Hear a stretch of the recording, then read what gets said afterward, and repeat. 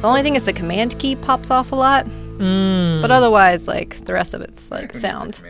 That's why I have keyboards. We can get you some command strips. Command strips. Like the 3M hooky Velcro hang command strips. Sorry. It was a perfectly average joke that you ruined.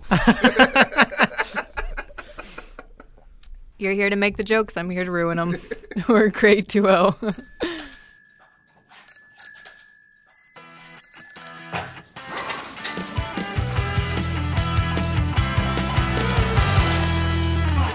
Hello and welcome to another episode of The Bike Shed. I am one of your hosts, Steph Carey, and I'm joined today by another thoughtbotter, Joël Quenneville. Joël, thanks so much for being on the show today. Thanks for inviting me. So Joël, you've been at Thoughtbot for just over 7 years. Yep. Excellent. And I understand that you're very passionate about great software design. You also wrote 10 blog posts for the Thoughtbot blog last year, which is a very impressive number. I'm really curious as to how you did that and how you managed to write so many articles in 1 year. So writing, especially that number 10, was a personal goal of mine for last year. And I think really what allows that to happen is what we have here at Thoughtbot that we call investment time. So we consult 4 days a week for clients. And then on Fridays, we have what we call an investment day to improve ourselves, improve the company, and improve the wider programming community.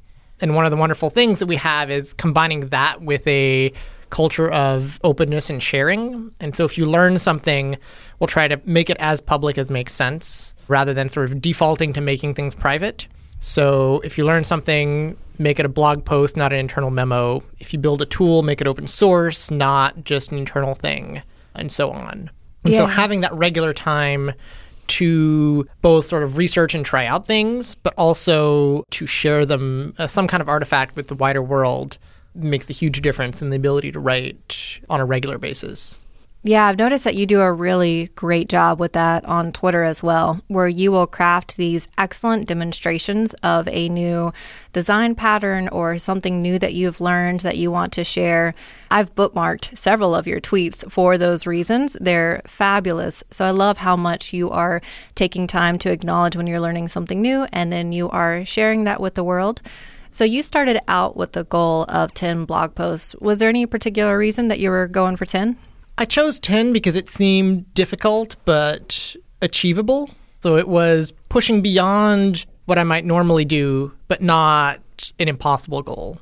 And did you already have any thoughts around what you were going to be writing about? How do you typically decide when a topic seems like a really good blog post? So I like to keep topics that are a little bit more practical, but oftentimes maybe has some slightly bigger picture twist to it. So the easiest articles to write are the ones that are very sort of straightforward how-tos. Here's a problem, here's how you solve it. Those can be written really quickly.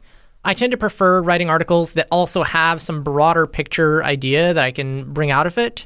So here's a problem, here's how we solve it, and then here's a principle that applied here that we can also apply in other situations. Of course, what's more difficult with that is that whenever you try to speak a little bit more broadly, there are million caveats, and like people tend to lose nuance when they repeat what you say. So I feel always the need to hedge a lot of my recommendations and advice because people will drop that when they reshare. Yeah, it's hard to find that right balance of where you have something that you want to share, but you want to make sure it can't be twisted or misconstrued. And then there's all the scope creep that can come into writing your blog post because then there's so much more you could talk about and expand into. Do you have any like sort of tips or tricks on like keeping momentum going for a blog post? Do you find that you typically sit down and crank it out in just one day, the investment day, or is it something that you're working on a little each day? So I mostly focus on it during our investment days. Usually I'll sort of have, if I'm excited about an idea, it's almost like a flash of inspiration. Sounds a little bit too, magical. But, I encountered a topic either in a conversation with someone else here at Thoughtbot, or maybe it's a problem that we solved during the week on a client project, or maybe it's just an idea that I've had in the back of my head. And I'll usually write something down, like just throw a bunch of text at the screen.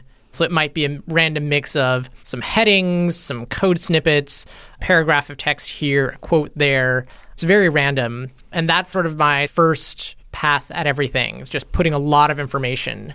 And I try to do that ideally as soon as possible after I get really excited about a topic, because that's when I have all this information I want to put and I have it in my head. And then afterwards, it might be like the following week, I can come back and do a lot of like heavy editing to make it in a content that fits well for a blog post.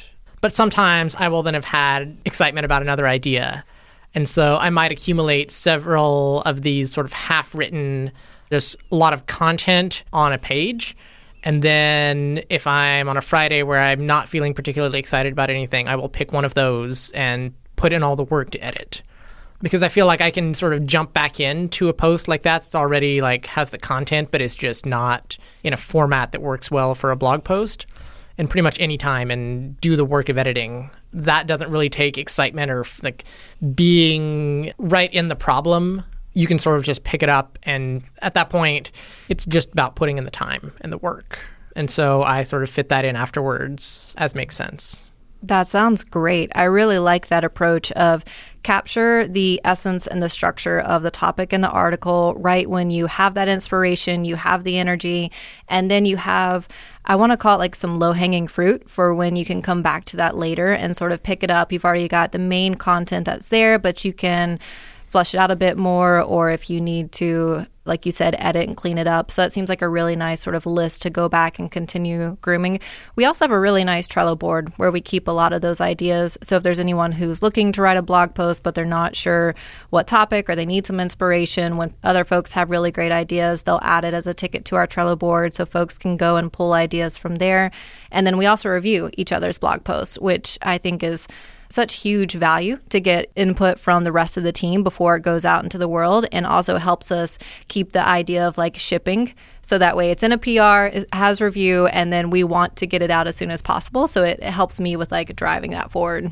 It is really nice, the process that we use, because all of our blog posts are markdown documents in a GitHub repository. And so we use our same regular sort of flow that we would use for a code PR, where we just write a document, I open a pull request, and then other people who are interested in reviewing it will then just leave comments on a line-by-line basis, and then I can make changes. It's all versioned with Git. So it's a very nice content management system for us. Definitely. So along those lines, in addition to being very passionate about good software design, in addition to sharing content, you're also really passionate about people, which is something I very much admire about you, and something that I've noticed that you really look out for others in the office. You're always encouraging folks to either speak at local meetups, to speak at conferences. You also head up our apprentice program here in the Boston office. And I know it's conference season and we're still near the beginning of the year, so I imagine there are a number of people who are very excited to give their first conference talk, or maybe it's their second, but they're still kind of new to the game. And how many conferences have you spoken at? I know it's quite a list. I think it's 5 or 6 maybe over the past maybe 4 years. And what's the theme for those conferences that you've spoken at? It's been kind of all over the place, but it's mostly conferences centered around the Elm programming language. I've been very involved in that community. You are our resident Elm ninja in the office for sure. So speaking at those conferences, how did you get started? What made you decide to speak at your first conference? So I think, like many people, it's been a professional goal of mine for a long time. And I submitted to multiple conferences and just kept getting rejected all the time. These were Ruby conferences because that was a lot of the work that I was doing professionally. And then I started getting into the Elm programming language, and the first ElmConf started, and I submitted a talk there and got it accepted. And that was my first talk ever, which was really exciting. I didn't realize that part. So that must have been tough to you're ready to speak at a conference, you're submitting topics, but the Ruby conferences, I imagine there's also a higher number of applicants that are submitting to the Ruby conferences, given it's a larger community than the Elm community. Definitely. As well. Especially, I think, and I don't know what the numbers were back then, but it was definitely a smaller community. It is still smaller than Ruby, but it is bigger today. Do you recall what your first conference talk was about? Yes. I was talking about how to do random something generation. So Elm, for those who are not familiar, is a purely functional language, which means that anytime you call a function with the same arguments, you expect to get back the same response back. And the problem with a random function is that if you call it every time and you get the same result back, you don't have a random function. The whole point is to have it not return the same thing. So those two sort of goals seem at odds with each other. And so Elm has this very different approach to doing random generation of different things than you would see in a lot of more traditionally imperative languages. And that was something that I was learning, and it really tripped me up. And when I figured it out, I was like, you know what? I think this would make a good conference talk. I should share this with other people. And so I pitched an idea for it, and it got accepted. And you've been speaking at conferences ever since. Yeah. I think one thing that really helped with that first talk was it wasn't a purely technical talk. I had wrapped it in a kind of a fun theme. So one of my personal hobbies is reading about history. And I had been reading about the ancient Roman Republic at the time. And being sort of the eternal optimist, I thought to myself, oh, this is really fun. What if I combined my interest in history and my learning a new programming language, which was Elm at the time, and tried to write a program that would simulate the political system of the Roman Republic? That sounds amazing. I did not get very far on that project. It turns out that the ancient Roman political system was very driven by family. And so I thought to myself, I should probably first manage individuals and families and children and marriages, things like that, because those all have a big impact on who you're supporting and who you're opposing. And going down that rabbit hole ended up saying, I would like to have, when I have a new child who's born in this simulation, I want them to have a randomly generated yet realistic name. And so the only part of this project that ever got built was the random name generator, but that was historically accurate. And so the talk that I pitched was about building this historically accurate Roman name generator and the things I learned along the way and how to do randomness in a purely functional language. That's a very funny, specific lead up to generating random names. Did you pitch it that way when you reached out to ElmConf and you gave them the topic? Did you mention that you were taking that particular route, or did you say you wanted to talk about random generation in Elm? I did pitch it that way. So I titled the talk Rolling Random Romans because I liked the alliteration. And I went all the way in. I'd gotten some advice around giving a talk, and someone had told me, if you give a talk, try to tell a story.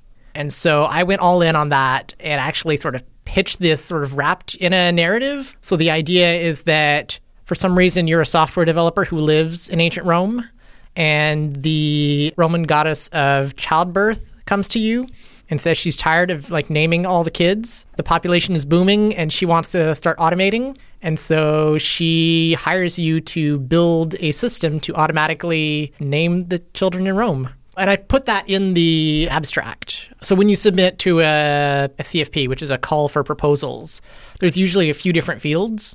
The abstract field is sort of really where you have to make your really strong pitch, because that is also what the audience will see typically. So it's very short, and you're trying to sell your talk, make it interesting.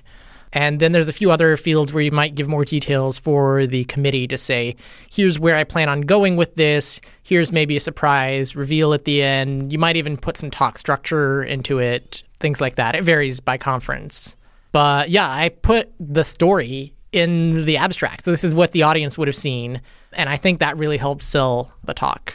Yeah, I imagine that's really helpful for the folks that are reading through all the talk proposals to see something that jumps out at them and tells them the story, and also kind of gives them a teaser of they don't know the exact contents of the talk, but they already know it's going to be an interesting plot as to where you're going with the talk, and then it's still going to have a very applicable aspect to the talk as well for folks that are interested in Elm. I received some similar advice from Sarah Cassidy in our New York City office when we were working together on the health tech workshop that we were performing at the end of last year. And she'd mentioned that to me as well as we were working on the content. She was like, well, let's think about what's the narrative? What's the arc of the story? What do we want to start with? What's the middle look like? And then the end of it.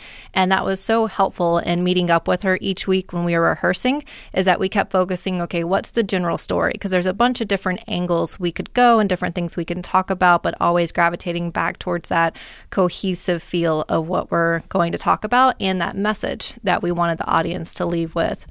So based on the different talks that you've given and the different conferences that you've submitted talks to, it sounds like sharing that narrative and that story is one really good approach to getting your talk accepted. Do you have any other ideas around how to get your talk accepted? I think sort of along that line, if you can make your talk just a little bit weird or unusual, it can help it stand out. So one that I gave last year at RailsConf, I was talking about how to give a good technical interview. And in that talk, the way it was pitched was initially we were thinking there's a lot of people that talk about interviews, and it can be a little bit sort of run-of-the-mill, a little bit boring. So to make it stand out, I thought, what if instead of talking about how to give a good interview, we show it? And so the entire pitch for that talk was, we're going to do a live, it's scripted, we're not interviewing someone from the audience, but we're going to do a live interview on stage and show how Thoughtbot does our interview. Come and watch. That would be terrifying. Be like, can I have a volunteer from the audience, please? I think that's what interview nightmares are made of. Yeah, definitely. In our case, so I gave it with Rachel, who also works here at Thoughtbot, and we practiced it. It was scripted. So this wasn't just a, hey, can we have a volunteer situation? But I think that really helped us stand out, and especially at a big conference like RailsConf where there's a lot of competition. I think that was a big key to getting accepted. Yeah, that's a great point because like you said, that's a fairly common topic, I imagine, something that people are comfortable talking about and want to share their stories, but then to find an unconventional way to share that information so it really sticks with the audience. Great. So far we have tell a story and be a little weird is the top advice. There's also, don't be afraid to submit more than one talk proposal per conference. Most conferences are totally fine with you submitting multiple proposals. And I find that most people don't realize you can do that. I typically submit probably between 3 and 5 proposals per conference. In many conferences, I just don't get accepted at all. But in others, I do get accepted. And of course, I don't have a time machine to go back and see what would happen if I only submitted one. But the ones that get selected when I submit multiple and I do get accepted are not always the ones I thought they would want. Like I might submit 5 and think, you know what? I'm pretty sure this one is good. And the 5th one is just like, I had an idea, but they'll probably not want it. And that's the one that gets picked.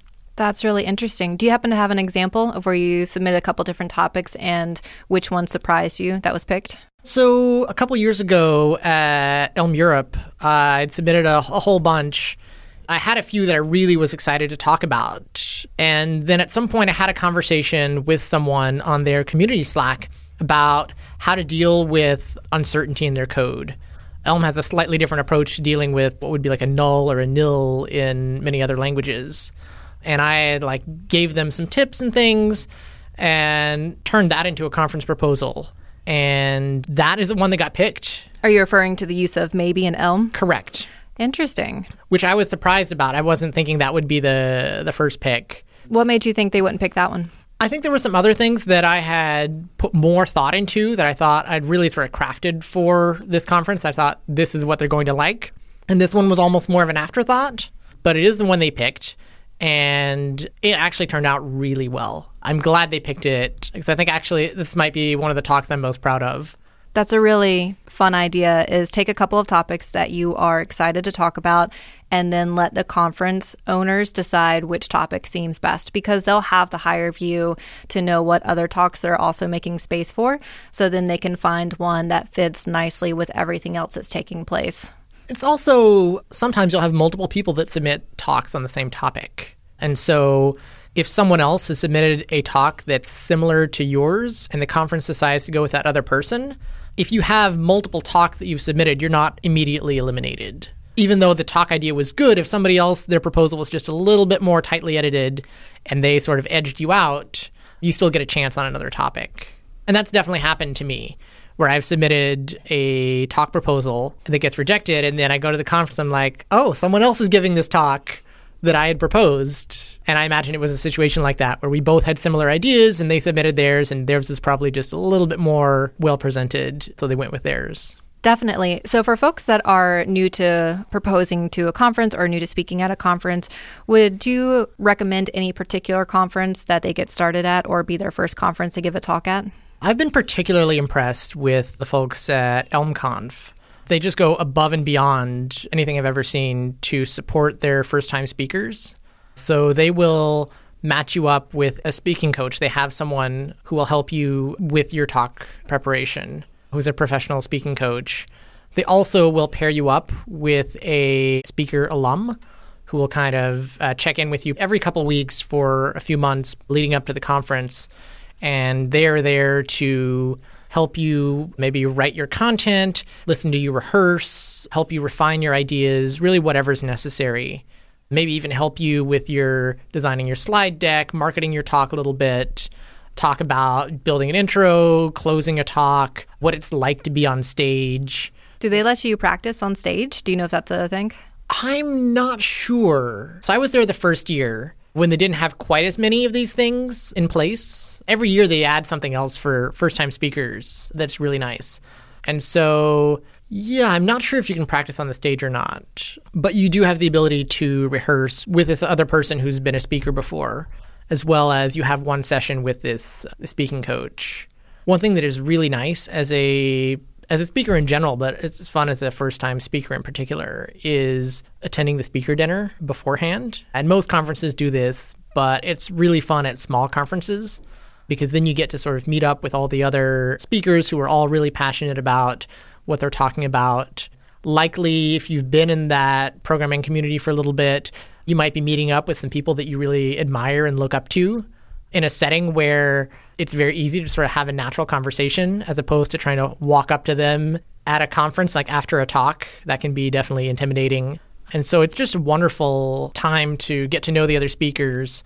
And the organizers generally will tell you some things about how things are going to work the next day and really try to set you at ease in the run-up to the conference itself. And once you're actually at the conference, one really fun thing of being a speaker is that people will come up to you and talk to you. You don't have to be constantly reaching out, which I think for the introverts among us is very nice. Yeah, it kind of helps ease some of that social pressure where you gave a topic that people know they are welcome to come up and continue that conversation with you. I really value when conferences invest heavily in their speakers in that way. Not only the conferences that will do their best to cover all the costs for folks that are interested in speaking at conferences, because not everyone can necessarily afford the time off from work or afford the flight out there, but then they're also investing in that person's journey and giving their first conference talk to make sure it's a very positive experience. So hopefully they'll come back and they'll keep giving talks. But it also results in a higher quality conference for the people that are attending because they've also invested in their speakers and they're helping their speakers really shine and do their best. So that sounds amazing. I really respect what they're doing. And I haven't given a conference talk myself, but when I decide to give one, I imagine I would look at that conference first just based on the support that they would provide me. Yeah, they are just wonderful folks with great support. I believe they also have every year a couple slots that are reserved for first-time speakers. So they make it even easier for people that are looking to give their first talk to sort of break through. Very cool. So one thing that I've found is maybe intimidating as a first-time speaker is the CFP process itself, particularly if you have submitted a few times and you get rejected. There's kind of this, it's a black box or sort of magical system where you put some content in and you just get rejections out and you don't know, is it because the content was bad? Is it because it didn't fit with the conference? Like the only data you have is that you submitted twice to different conferences and got rejected. And so it's very hard to figure out what you've done right, what you've done wrong, how you could improve for the next one in a system like that. And it's tricky because you can't see what everybody else does. Everybody sort of does this in isolation. And until you've built up the repertoire of having submitted multiple times and some got accepted and some got rejected, it's hard to build a feel for what works and what doesn't. Yeah, definitely. That would be really hard to sort of put yourself out there, take that risk, and then just flat out get rejected and not know why you were rejected, because then you also don't know how to approach the next one. Is there anything you need to tweak? Do you need to try a different topic? Do you need to try a different approach with telling your story? So do you have any thoughts or recommendations on how folks sort of handle that rejection or how best they can go about the CFP process based on what you've learned so far? There are a couple good blog posts out there that talk about how to write a good CFP. So there's one by, I believe, Sarah May, and one by, I believe it's by Noel Rappin, sort of talking about particularly the process of submitting to RailsConf. And those are really helpful. And they have a couple little snippets in there for examples of what might make a good conference talk. And those were really inspiring for me when I was first writing.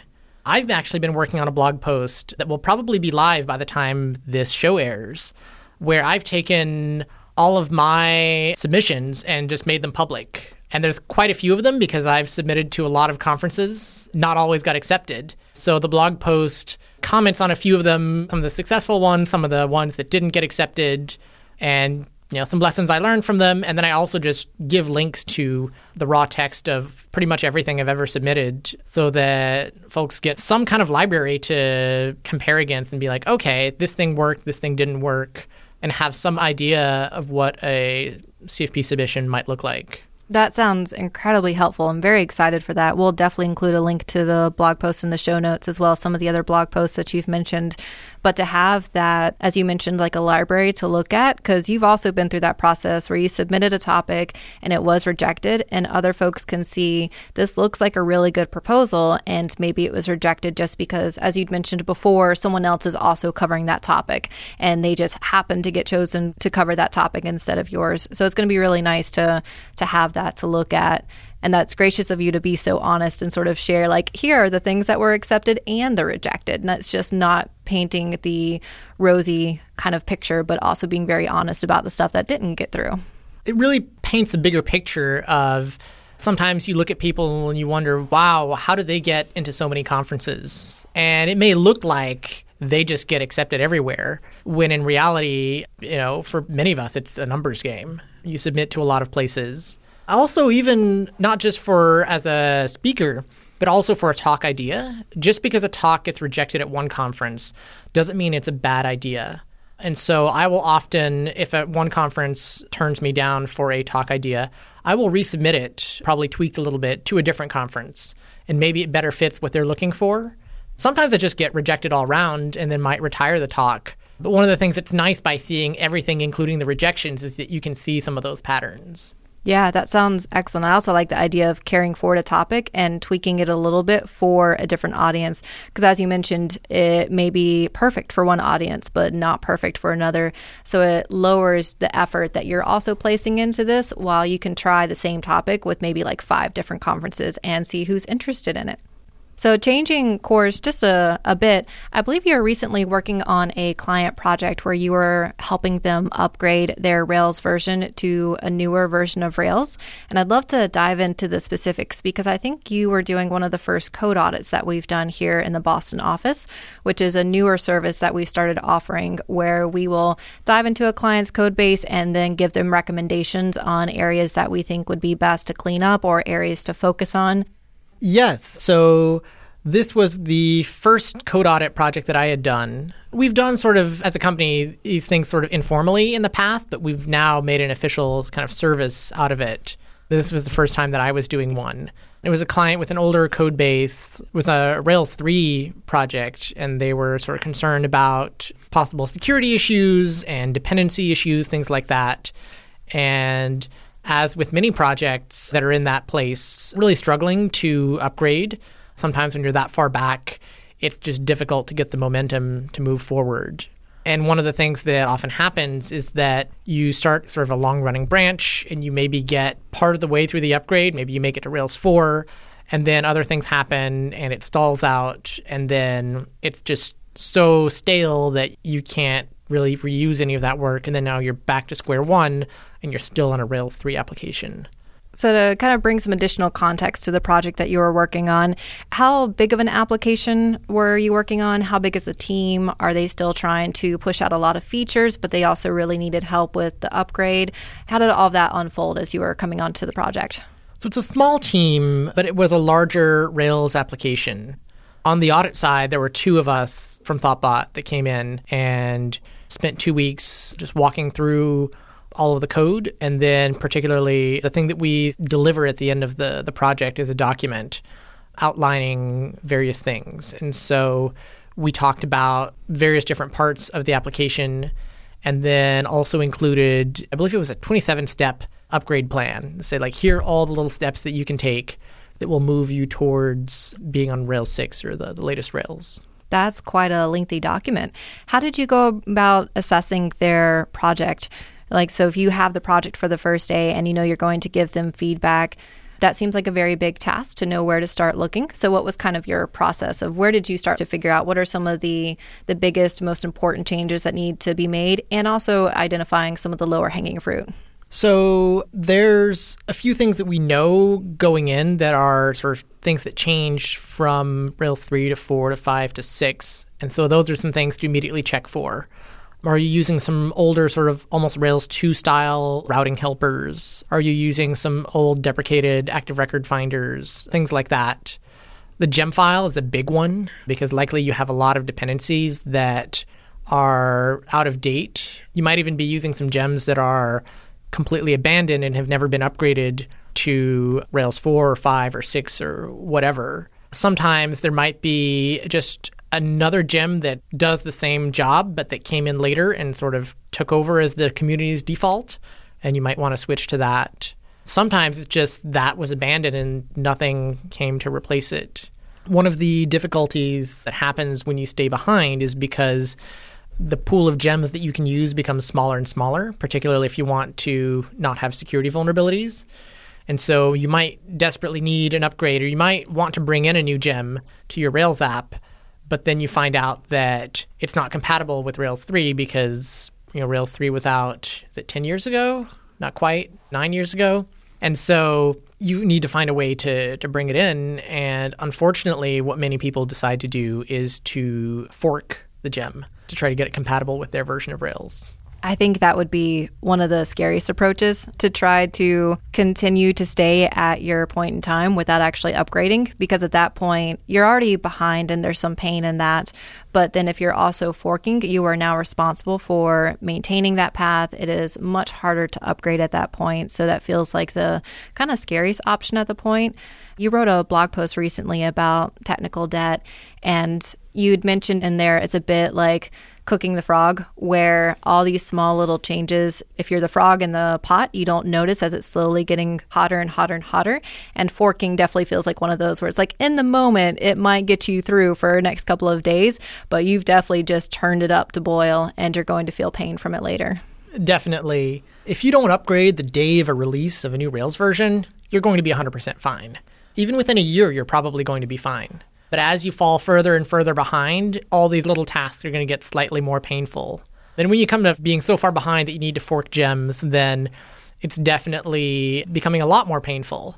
But at that point, doing all the upgrades can feel like such a big, insurmountable task, where it's like, well, we might have to dedicate, 2 months or a year of engineering time to get upgraded, that the decision to fork a gem that might just take a couple days makes sense. Unfortunately, that's just piling up even more technical debt, which will make it even harder to upgrade the next time you're faced with that decision. In that blog post that you mentioned, where I'm talking about technical debt, and then did a bit of a case study specifically on upgrades. And I described the situation of forking dependencies to try to stay compatible with obsolete versions of your framework.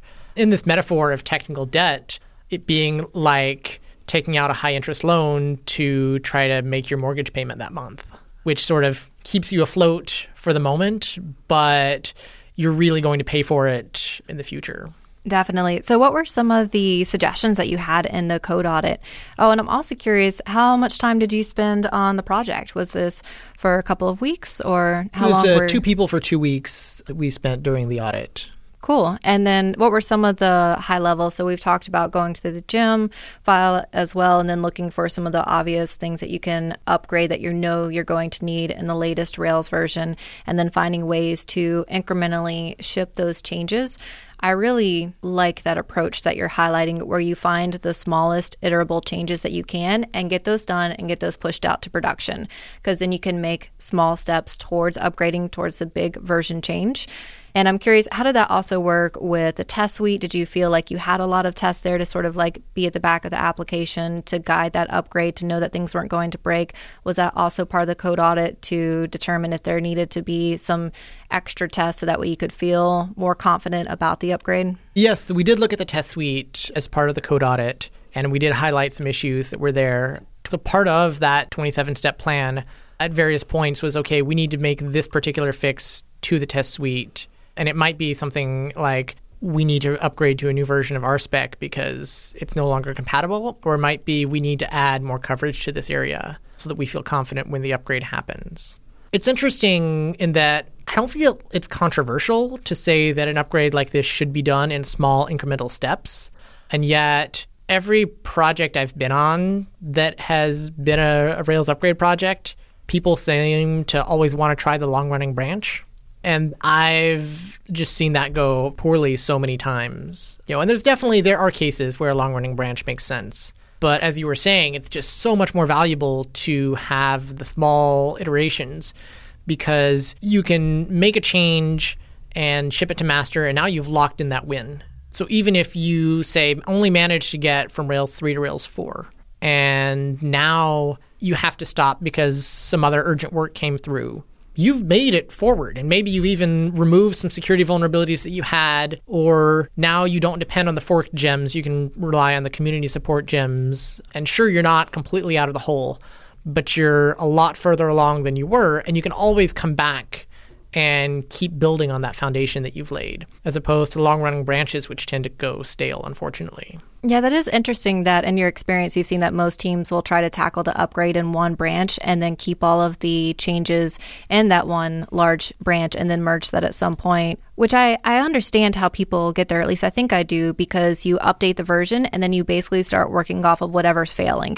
and you're going from there. And it does take an amount of discipline and experience to then be able to identify like one particular portion that you can update that will get you closer towards that end result and separate that into its own PR, get that reviewed and merged. So it's just taking these little chunks and keep merging them in the master. So then when you do the final upgrade to that version, ideally you wouldn't have a lot of changes at that point since you've updated most of it in smaller chunks. Yeah, it's almost like inverting the sort of, I guess, obvious or the sort of naive workflow where you would first upgrade the version and then fix all the things that break.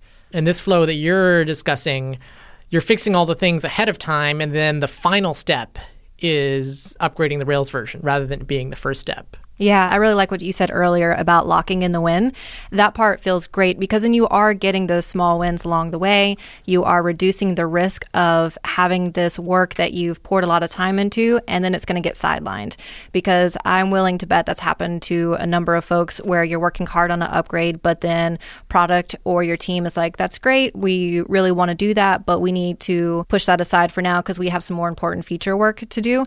So it kind of becomes this work that someone is doing on the side in their free time and it's not taking the full attention, which is hard to balance because you still need to ship feature work at the same time. So locking in those small wins feels like the right amount to get it done. Rails has a lot of good support for making that workflow much nicer. We were talking earlier about the sort of older style routing helpers, but Rails will usually deprecate in one major version and then only remove it in the next major version. And so if you're on Rails 3 and you're using these sort of deprecated older routing helpers, you can, without upgrading to Rails 4, just use the newer helpers today in your Rails 3 app. And it's going to be fully compatible, and you can ship that to master, and it can go live. And it's not that much work, but that's a win. And that's just removed one more obstacle to your upgrade to Rails 4. So I'm curious, how did it go with giving that document the 27 suggestions that y'all had for the client? How was that feedback received? Do you think that we'll continue to work with them with the upgrade? What does that feel like? Because it's interesting to invest so much into a code base and identify and then have to hand it over, but you don't actually get to be the one to push forward those changes. Yes. After having spent 2 weeks there, I would have loved to be the person to do the upgrade. I think it will depend on the client. Some of them might want to run with this document and do it themselves. Others might say, great, we love what you found out here. Why don't you do it? And then hire us to do the upgrade. So it will vary from one client to another. One of the things that I was it's a pattern that I've seen before that I really appreciate when doing upgrades like this is, I'm not really sure if it has a name. I like to call it like a shim. So if you have a sort of new API or new code style that comes in a newer version, and you would like to work with it in an older version of the code that doesn't have that API yet, you can write an interface that's compatible with the older version of the framework and sort of mimic what the new code interface will be like, but under the hood make it work using the old approach. And that allows you to write sort of new style code today rather than waiting until after that upgrade. And a great example of this is the Rails strong parameters gem. So Rails 4 introduced a different way of handling mass assignment of parameters from a form. In Rails 3, you would use the attr, not accessible. To have like an allow list of parameters that are coming through? So it's attr protected and attr something else. I forget what it is. Oh, I can't remember either. It's been too long. It's been gone for a long time. But if you want to make your Rails 3 app Rails 4 compatible or more Rails 4 compatible without having to actually upgrade to Rails 4, the Rails team provides a strong parameters gem that you can pull in that effectively retrofits strong parameters for older versions of Rails. So your Rails 3 app can be using strong parameters. And then you bring that in and your code base can keep evolving, because one of the difficulties is often that while you're doing the upgrade work, your colleagues are adding new features that are incompatible with the upgrades that you've done. So by introducing something like the strong parameters gem, you have now enabled all of your team to write Rails 4 style code while you still work on the upgrade. Yeah, that's really sage advice to go ahead and start trying to adapt to the new API. And as part of that, we can still keep building on top of this, because I feel like that would be one of the more painful pieces, is understanding that folks are still pursuing forward with an old API that you're going to have to update in bulk at some point. So anything you can do to get ahead of that seems like a really great win. On that note, it has been so wonderful talking to you today, and I think we've had a pretty incredible journey with everything that we've talked about. So I think it's about time for us to wrap up. But before we do, where can folks find more of your work? So all of my writing is on the Thoughtbot blog. They can go find it there. We'll probably put a link in the show notes. You can find me on Twitter. I'm at Joel Ken, JoelQuen, and I've got a few conference talks that are up. I'm sure we'll link to those as well. Definitely. We'll include those in the show notes for sure. All right. Thank you again so much for being on the show. Thank you for inviting me. Show notes for this episode can be found at bikeshed.fm. This show is produced and edited by Tom Obarski. If you enjoyed listening, one really easy way to support the show is to leave us a quick rating or even a review in iTunes, as it really helps other folks find the show. If you have any feedback for this or any of our other episodes, you can reach us at @_bikeshed, or reach me at svicari on Twitter, or host at bikeshed.fm via email. Thanks so much for listening to The Bike Shed, and we'll see you next week. Bye. This podcast was brought to you by Thoughtbot. Join our team dedicated to creating products people love to use. With open positions at our studios in Boston, New York, San Francisco, Austin, London, and Raleigh-Durham, come discover a better way to work.